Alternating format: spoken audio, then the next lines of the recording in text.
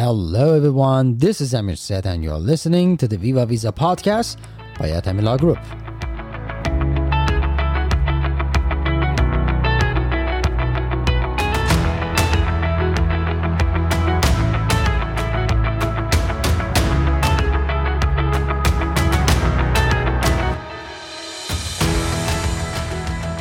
In this episode, due to the emails we got through the last few days about confidentiality and how our law firm deals with your cases, we figured out that the best way to answer your questions would be through case studies concerning the client's confidentiality. So, the cases that Kushal will discuss are real and, of course, not easy to talk about in a media like a podcast. But because of the questions we got, we need to be more explicit about the situations and circumstances. So please stay with us and thanks for listening, and let's begin.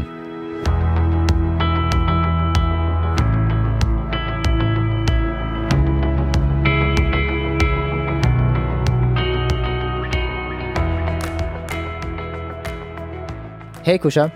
Good morning. Thank you for having me. Kusha, would you describe a little bit about the confidentiality of the SIJS cases, why they are confidential and why they have to be confidential? Oh my God. I mean, that's a great question. Okay. Let me just start by laying out confidentiality and the definition of confidentiality and where it applies. So starting by laying out between a client and the attorney, there is always a provision that covers attorney-client confidentiality. This means that communication that is done between the attorney and client are, for the most part, are kept as confidential.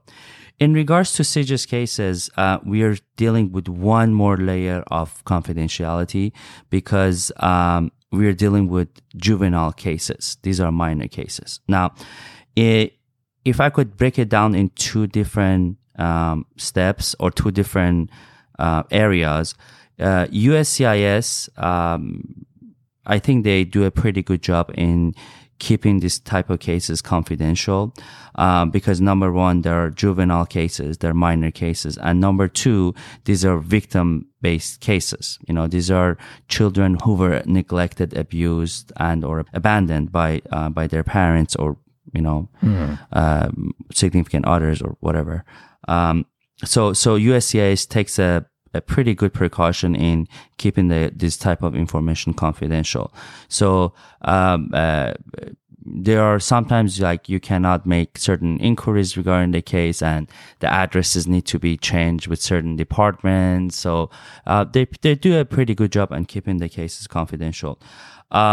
On the state court level, the predicate order, this is when we do in the first stage, as I explained in our previous podcast.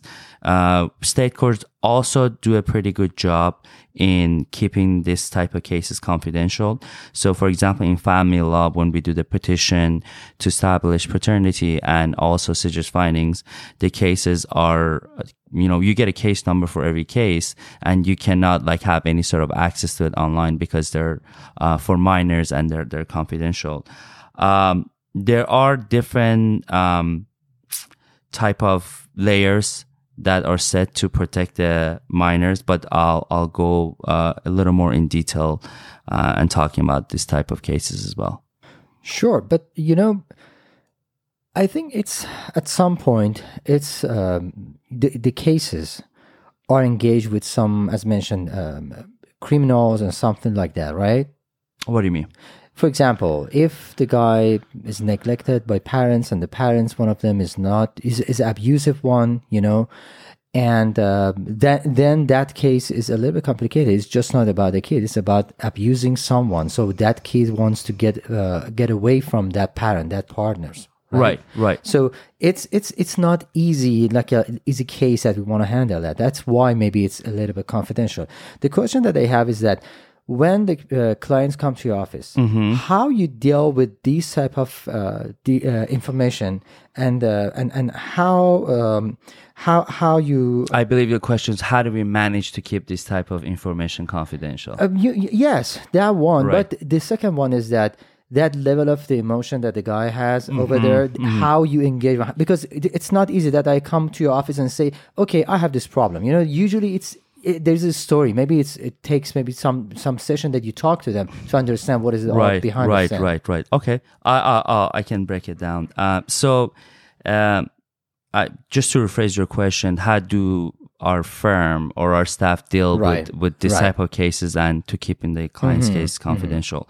Okay, so starting from the first part of your question, our staff are very well trained in dealing with minor and confidential cases. I need to rephrase that these type of cases are very sensitive. You're dealing with minors, or even if the minor is not giving us the declaration, it's the parents who is usually giving us the story. And in both events, you are dealing with clients who have had traumatizing experience. So talking about this type of events and experiences can re-traumatize our client or the child. So we depend. Each case and each individual is different. But I've done too many of these cases, and I'm sure. Way too many of them.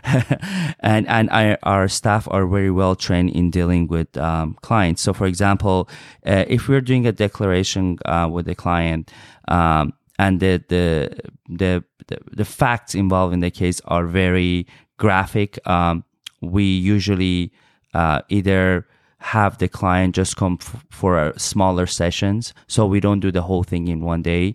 We break it down, or we give the clients a lot of break time so that they can feel a bit safe and secure. And then exactly, we do that extremely well.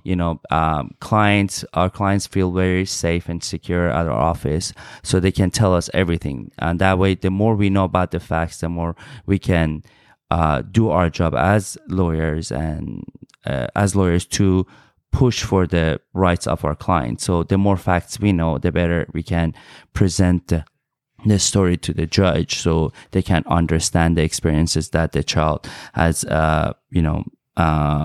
experienced. So that's one way to deal with these cases. In terms of your second part of your question, dealing with confidentiality, I don't know, we had never had an incident where there was a disclosure of confidential information without the client's information or within the bounds of law. So we are very, very, very, and I'm going to say very 3 more times, very, very, very cautious about disclosing any confidential information. Now, something that this actually brings to my mind is, so for example, this is a very typical situation, and I know Amir, you have a different question, but I want to talk about this. This is very important. Right, it's okay. I really want to talk about this. So we have situations where, for example, mom comes to our office with his son, and son is either 17 years old, 18, 15, whatever it is.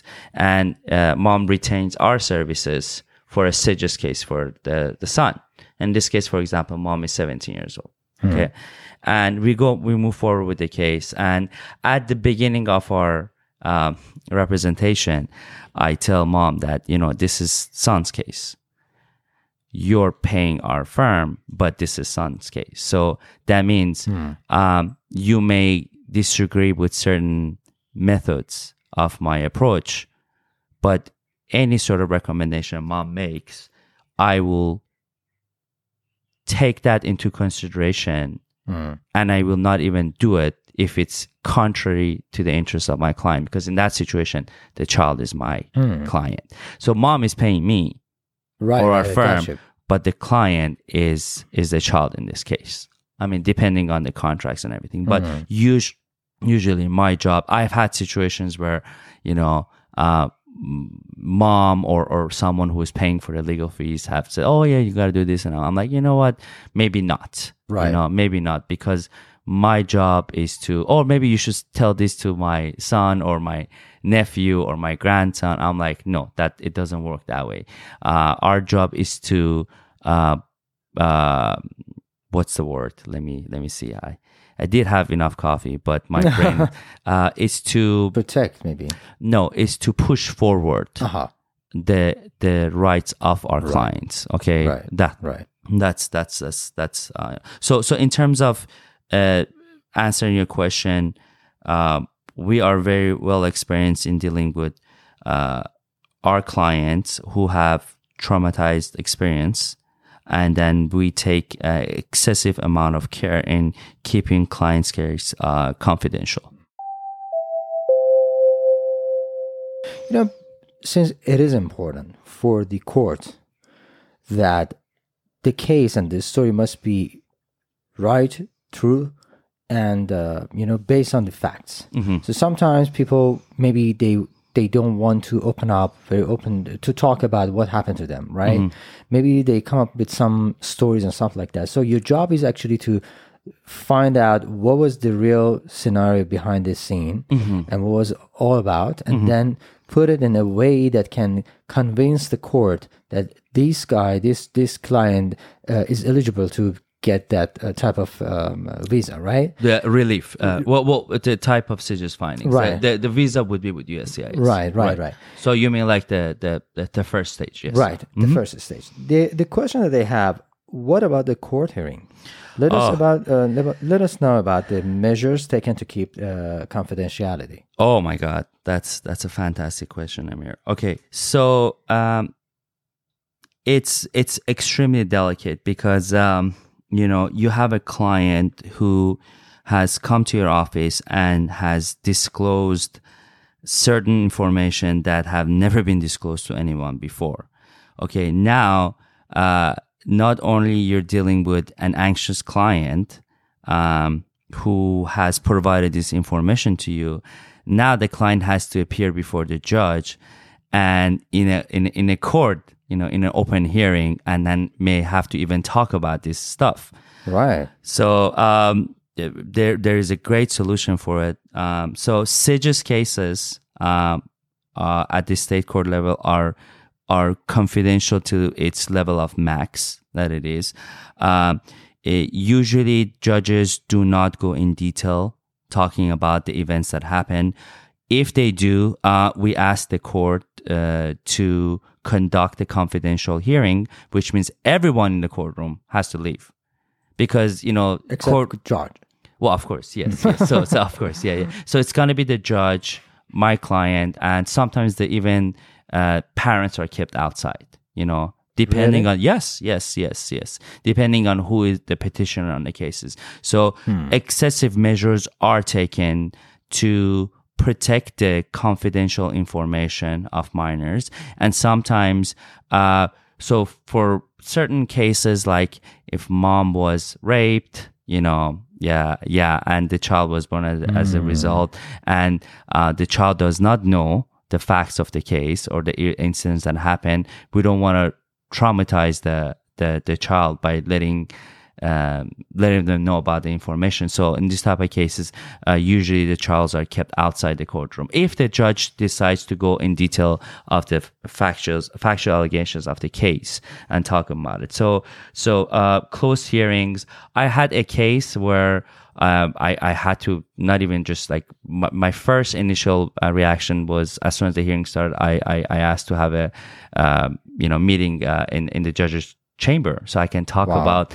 the case was pretty graphic, pretty difficult. Yes. So maybe we have to cover it for next episode. I think we should. Yeah, Right. Of course, I'm not going to discuss. Yes. Confidentiality, but it's good. It can. I would like our listeners to know that they're not going to go out in the open court and have all this stuff that happened to them in open court where everyone can hear it. So that's not going to happen. And our office, and I am actually very sensitive to that area of these cases. So, close cases, sometimes, meetings in chamber, cases are very, very kept confidential because they are juvenile cases, and these cases are for minors under the age of 18 for the purpose of state definition. So I do believe that family law courts and guardianship courts do a pretty good job at keeping this type of cases confidential and their information confidential. And for example, anything happen to the case, even after closing the case, everything will be confidential, right?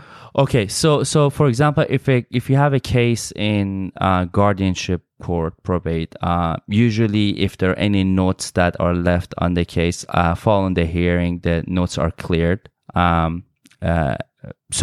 no one can access those information on the case unless the client or whoever that had was given authorized access to this type of cases.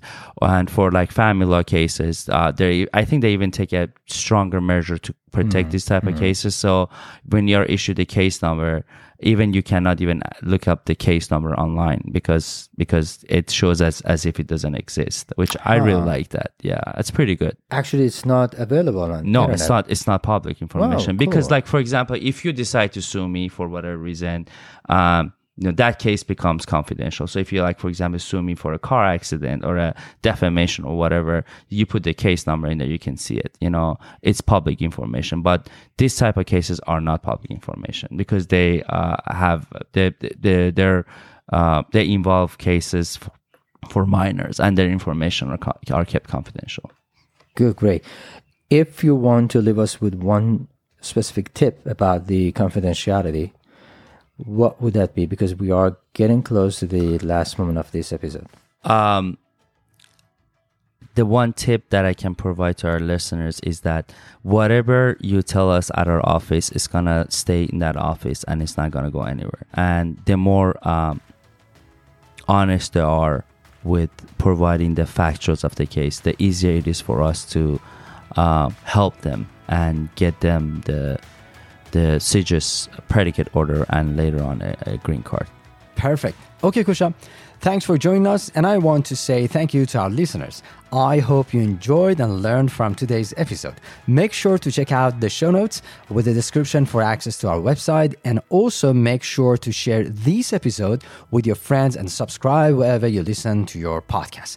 We really appreciate hearing feedback from you, so please share a review for this episode or check out our website and ask your questions. We are located in 21031 Ventura Boulevard, suite number 760, Woodland Hills, California 91364. You can also call us at 213-204-6500. Until the next episode, take care and bye.